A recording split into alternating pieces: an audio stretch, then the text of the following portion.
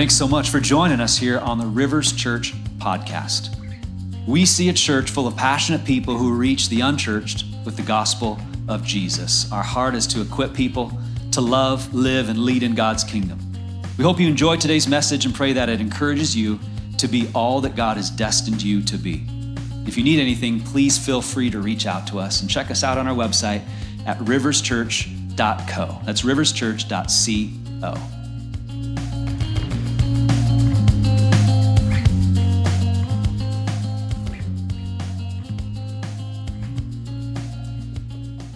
I pray and hope that the commercialism of Christ we don't get caught up in the commercialism of Christ. We get caught up in the Christ of Christmas. And I think we should just go ahead and give a hand to all our kids here. They did a great job. Good job, kiddos. Thanks, Brittany, Pastor John Mark, Autumn for putting on a great program. You guys were awesome. It's fun to learn about what Christmas is all about from our kiddos and from Linus, who is the voice of Corbin Ostrom, that Christmas is all about Jesus. You guys are awesome. You guys can leave now. Go ahead. They're really comfortable down here. Charlie Brown. Oh, thanks, Charlie. Look at that. I got a tree from Charlie Brown. I got a Charlie Brown Christmas tree. This is great. You know, this tree always has cracked me up, like if trees could cry. Here it is right here, right? Like it's kind of sad looking and maybe a bit depressing. But this is a tree that I think it's safe to say we probably wouldn't choose for our family Christmas tree in our house. Is that right? This is one of those trees that wouldn't win the awards of best Christmas trees. You won't find a tree like this in our governmental buildings. It won't be picked to be displayed in the White House. It's kind of it's a tree that you would overlook, wouldn't you say? Like I grew up in the Northwest, and we actually used real trees during Christmas up in the Northwest. Not like the fake, because the real trees don't make it here. They don't last. I've tried. It doesn't work. But we had a tradition where we would go and we could chop down our own tree and bring it to our house, and it was a super fun tradition. And one year, Amy and I got a little overzealous. We went and we chopped down this big tree, and it was so big I actually had to have help finish cutting it, and then I had to have help loading it, and we got it into our house, and we realized as we got it set up and all that, like, oops, this is a little bit too big. Because literally when we sat down on the couch, it was like 1.5 feet from our couch. It was like, what's up, Christmas tree? And so we had to kind of shimmy around the Christmas tree that year in our home. Again, we just got a little overzealous. We were super excited about this beautiful tree, but it was a little bit wider than we thought it was. And we made do that year. We loved that tree, but I think it's safe to say I never chose a tree that looked like this. But this tree is perfect to remind us of something very important in this Christmas season. In fact, I think this tree shows us how God came into the world. Like this tree, you describe it as a very humble-looking tree, right? And that's how God came into the world. A very humble, quiet way. You know, King Herod was the king at the time over the whole region. Maybe you've heard of King Herod. If you read the Christmas story, you know he was the guy that the wise men went and visited. We just read about that. And so he told the wise men, hey, come back and let me know when you find this king of the Jews because I want to worship him. And so the wise men, being wise as they were, they didn't go back and tell King Herod because they knew the guy's crazy. I mean, this guy was so prideful. This guy was so into himself, and he was so afraid that someone would usurp his authority that he actually killed his own family members so that he alone could be king. He was way into himself. Kind of a sad story. But he actually had built amazing palaces and fortresses around Israel at the time, all in his honor and for himself. Partly because he wanted a place to go in case the Jews revolted against him. He wanted to be safe, so he built all these places. But he had one that was on the Mediterranean Sea. It's a beautiful thing. It's called Caesarea Maritime. And he had, a big palace there, a big amphitheater that overlooked the Mediterranean. It's just beautiful. He had one that was called Masada, this huge mountain just that overlooked the Dead Sea, and he built this fortress that was said to be impenetrable. Up on top of that, he had an incredible palace in Jerusalem, and actually also had another place in Jerusalem just for himself. And then he had built this really cool structure called the Herodium.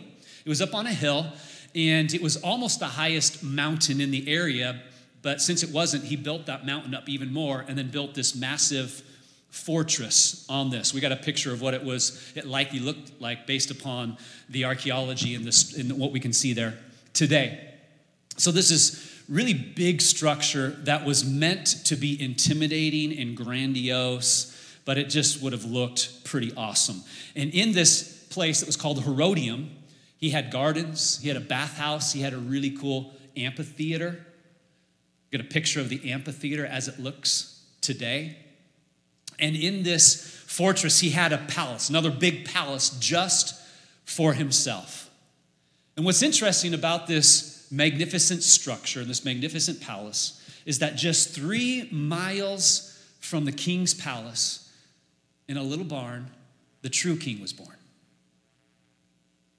Bethlehem, and this little stable where Jesus was born in Bethlehem, was just 3 miles from that Herodian structure. This place that was meant to honor and point to the king, the true king, was born just 3 miles away.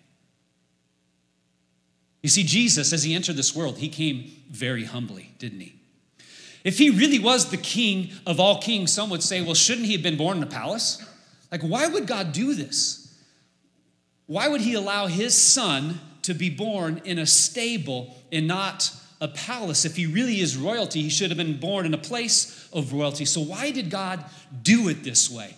He did it this way very intentionally to be humble, to show that he came for everybody. He came because he loves everybody, because he wants to save everybody, not just the rich, but the poor. Not just the famous, but those that are obscure. Not just the powerful, but those that are also helpless. See, Jesus wanted to identify with everybody and let them know he came to save everybody. That's why he came in such a humble way. So Jesus came, he lived among us, he walked among us, he showed us who he is, and he showed us how much he loved us. And as he came, Jesus did bring his kingdom, but he also brought his salvation. But he did it through humility. Jesus brought his kingdom and his salvation to us, but he did it through humility. This is why the kingdom of God is so upside down and so different from the kingdom of this world. Because in our world, in our society, in our culture, it's all about power and fame and notoriety and popularity. It's all about getting as much stuff as you can and making sure everybody knows and titles and all that kind of stuff. But Jesus says that's not the way it is in my kingdom. The kingdom of God is a kingdom of humility. Oh, yes, there's power in the kingdom of God. There is authority in the kingdom of God, but it comes through, interestingly enough, through humility. And so we see this from the very moment that Jesus enters the world. As a baby, he comes very humbly. The kings in power at that time didn't even know that the true king had come. The priests that had the power, all the religious leaders didn't even know that the true king had come. But you know who did know? The shepherds in the hillside outside the city of Jerusalem. Jesus showed up, or the angel showed up to them and sang a song and declared, the king is here. The Prince of Peace is here. Glory to God in the highest, for peace for all men has come now. And the shepherds were looked down upon in that society. That was a lowly occupation. People would have made fun of them, looked over them, and those were the people that God chose to declare that he was there.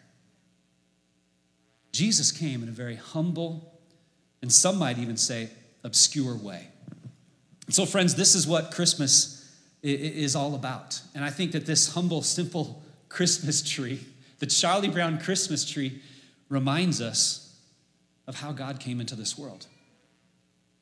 In a very humble, simple, but powerful way.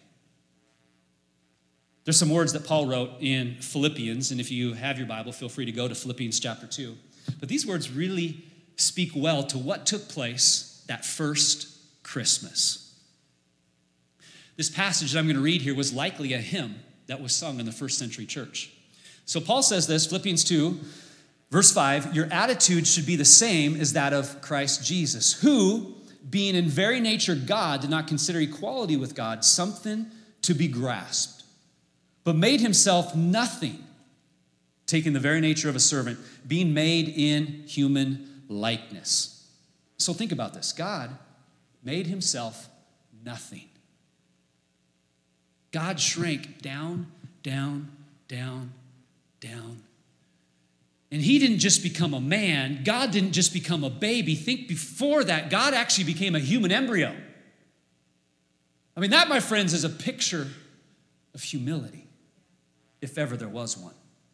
The Almighty God, the all-powerful God, who could have come in power and might and come so differently, he came in a very humble way.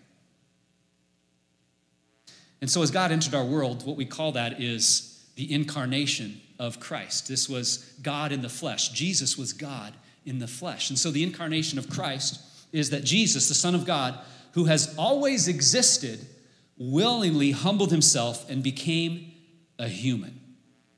So without ceasing to be God, he became a man. He became one of us to show us who he is, what he's like, how much he loves us. And friends, this is what Christmas is all about. And so I pray that this tree here and this message and this angle that we're looking at, how God came into this world, I pray that would help you and I to grow as people who walk in humility. If we're going to be God's people and be a part of his kingdom, that means we walk in humility. It's easy for us to be selfish, isn't it? It doesn't take much just to be selfish and to act selfish and to really operate out of pride. Some of us have probably already done it today, right? It's easy for us to even justify our selfishness. Like, I can cheat on this, it's okay, it's not that bad. I can cheat on this test, I deserve a good grade. I can spend all this money on myself. After all, I worked hard for it. We can make everything about me. I have a right to do this. You can't tell me what to do. I have a right to do with my body whatever I want to do. I'm not, don't put your values in whatever you want to say. No, it's all about me and my rights. And sometimes we can find ourselves fighting for our rights, fighting for what we want and we think we need and we think we want, instead of actually trying to live in such a way that we ask God, what do you want? How can I honor you, God? How can I serve you? How can I serve other people?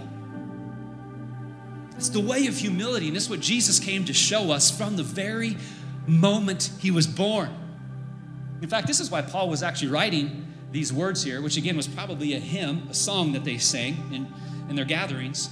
But right before that, he wrote these words. This was the reason. He says, do nothing out of selfish ambition or vain conceit, but in humility, consider others better than yourselves. Each of you should look not only to your own interests, but also to the interests of others. So as believers, we should have a different attitude. One that causes us to lay aside our rights so that we can love and serve God and serve other people. But it takes humility to do that. And then humility enables us, it helps us realize that we need God. We need him in our life, and we need to live like him. Only humility can help us do that. Our mission here at Rivers Church is to love people, live like Jesus, and lead others to him. And that whole live like Jesus is a big deal. We want to do the best we can to live like Jesus. And how did Jesus live, as we're looking at today? He lived in a very humble way his whole life. He was humble, how he loved people, how he taught, even all the ways he went through the cross. He did it in humility. He brought his power and his kingdom through humility. And we want to live like Jesus, who lived a life of humility. We tend to think that humility is a sign of weakness, don't we? If someone's humble, it's like, well, they're just weak. And as guys, we can do that too. It's like, look down on somebody who's humble, like that's weak. But when you really think about it, humility is strength. It takes strength to make life not all about me.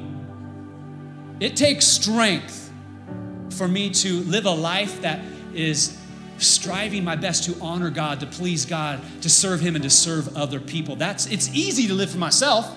Anybody can do that. I didn't even have to teach my kids how to do that. They just did that naturally. I'm trying to train that out of them.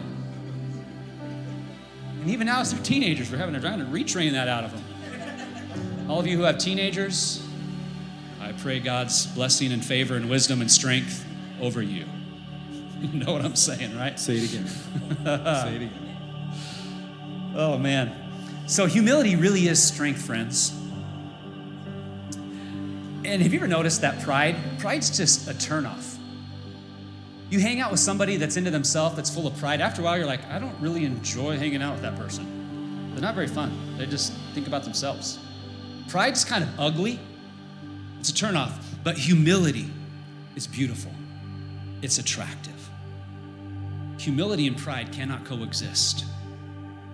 Only one of those can exist. And I pray that you and I would follow the way of Jesus and that we would we would kill pride in our life and walk in humility. Humility is the way of Jesus. So let's read these last few words here from this song in Philippians. Verse 8, and being found in appearance as a man, he humbled himself and became obedient to death, even death on a cross. Therefore God exalted him to the highest place and gave him the name that is above every name, that at the name of Jesus every knee should bow in heaven and on earth and under the earth, and every tongue confess that Jesus Christ is Lord, to the glory of God the Father. Jesus humbled himself and went through the cross for you and for me because he loved us so much. And that single act of humility changed human history. That single act of humility changed eternity. And it can change our eternity when we accept what Jesus did for us. We put our trust in him. And maybe you've never done that. I would encourage you to do so today. Put your trust in Jesus. Here's the deal, friends. All of us, we're full of pride. We're kind of born into that. Pride, selfishness, it just comes naturally to us. It's part of our flesh, our sinful nature. But Jesus came to pay the penalty of that. You see, because we're sinful, because we've rebelled against God, we've tried to do this on our own. We're like, I don't need you, God. I can do this on my own. We've sinned. And we deserve death. But Jesus says, no, I'll die for you. I'm going to die for you. I'm going to pay that penalty. But follow me, put your trust in me. And that's how we can experience that eternal change in our life. We can't experience a change from Jesus until we put our trust in him, though. And if you need to do that today, I'd encourage you to do that. It is the greatest decision you'll ever make in your life. But it requires humility. Pride says, I don't need God. I don't believe in God. I have to understand everything. Intellectually, we can operate out of pride. Everything has to make sense and all this kind of stuff. There's many ways that pride comes up, but pride can keep us from being humble and being willing to admit that we need God. But what's interesting in this passage that we just read shows is that eventually everybody will. Everybody will realize Jesus was Lord. In the end, when we stand before our Maker, that's a moment that every person is going to fall to their knee. Every person out of their mouth is going to confess, Jesus, you are Lord. Can you imagine that moment? That moment when we're standing before our Maker, it's what the Bible is describing. I just picture this, like people are just going to fall down. It's just going to instantly fall to their knees as they experience the glory of God in all his fullness. And they're going to realize as they bow their knee to Jesus that he is Lord. And they're going to even just declare it out of their mouth. Jesus, you're Lord. But if that's the first time they do it, it's too late. So my encouragement to you and I is to come to that place of humility today and recognize, bow your knee, declare with your mouth that Jesus is Lord today. All it requires humility. But it's worth it. It's going to happen eventually for everybody. But take it from me, it's better to do it now and not miss out on all that God has for you. Not just in eternity, but in this life. All the fullness of life, all the joy that he has for you now, friends. That's what I love about Jesus. He doesn't just say, someday you'll experience me in my kingdom. No, today. You and I can experience him, his presence, his kingdom, but it requires humility on our part. So we're going to pray here as we come to a close. And man, if you've never said yes to Jesus, I'd encourage you to humble yourself before him today in your heart and receive this gift of salvation and receive this offer he has to radically change your life from the inside out. And just know that it's going to change you, not just now, but forever.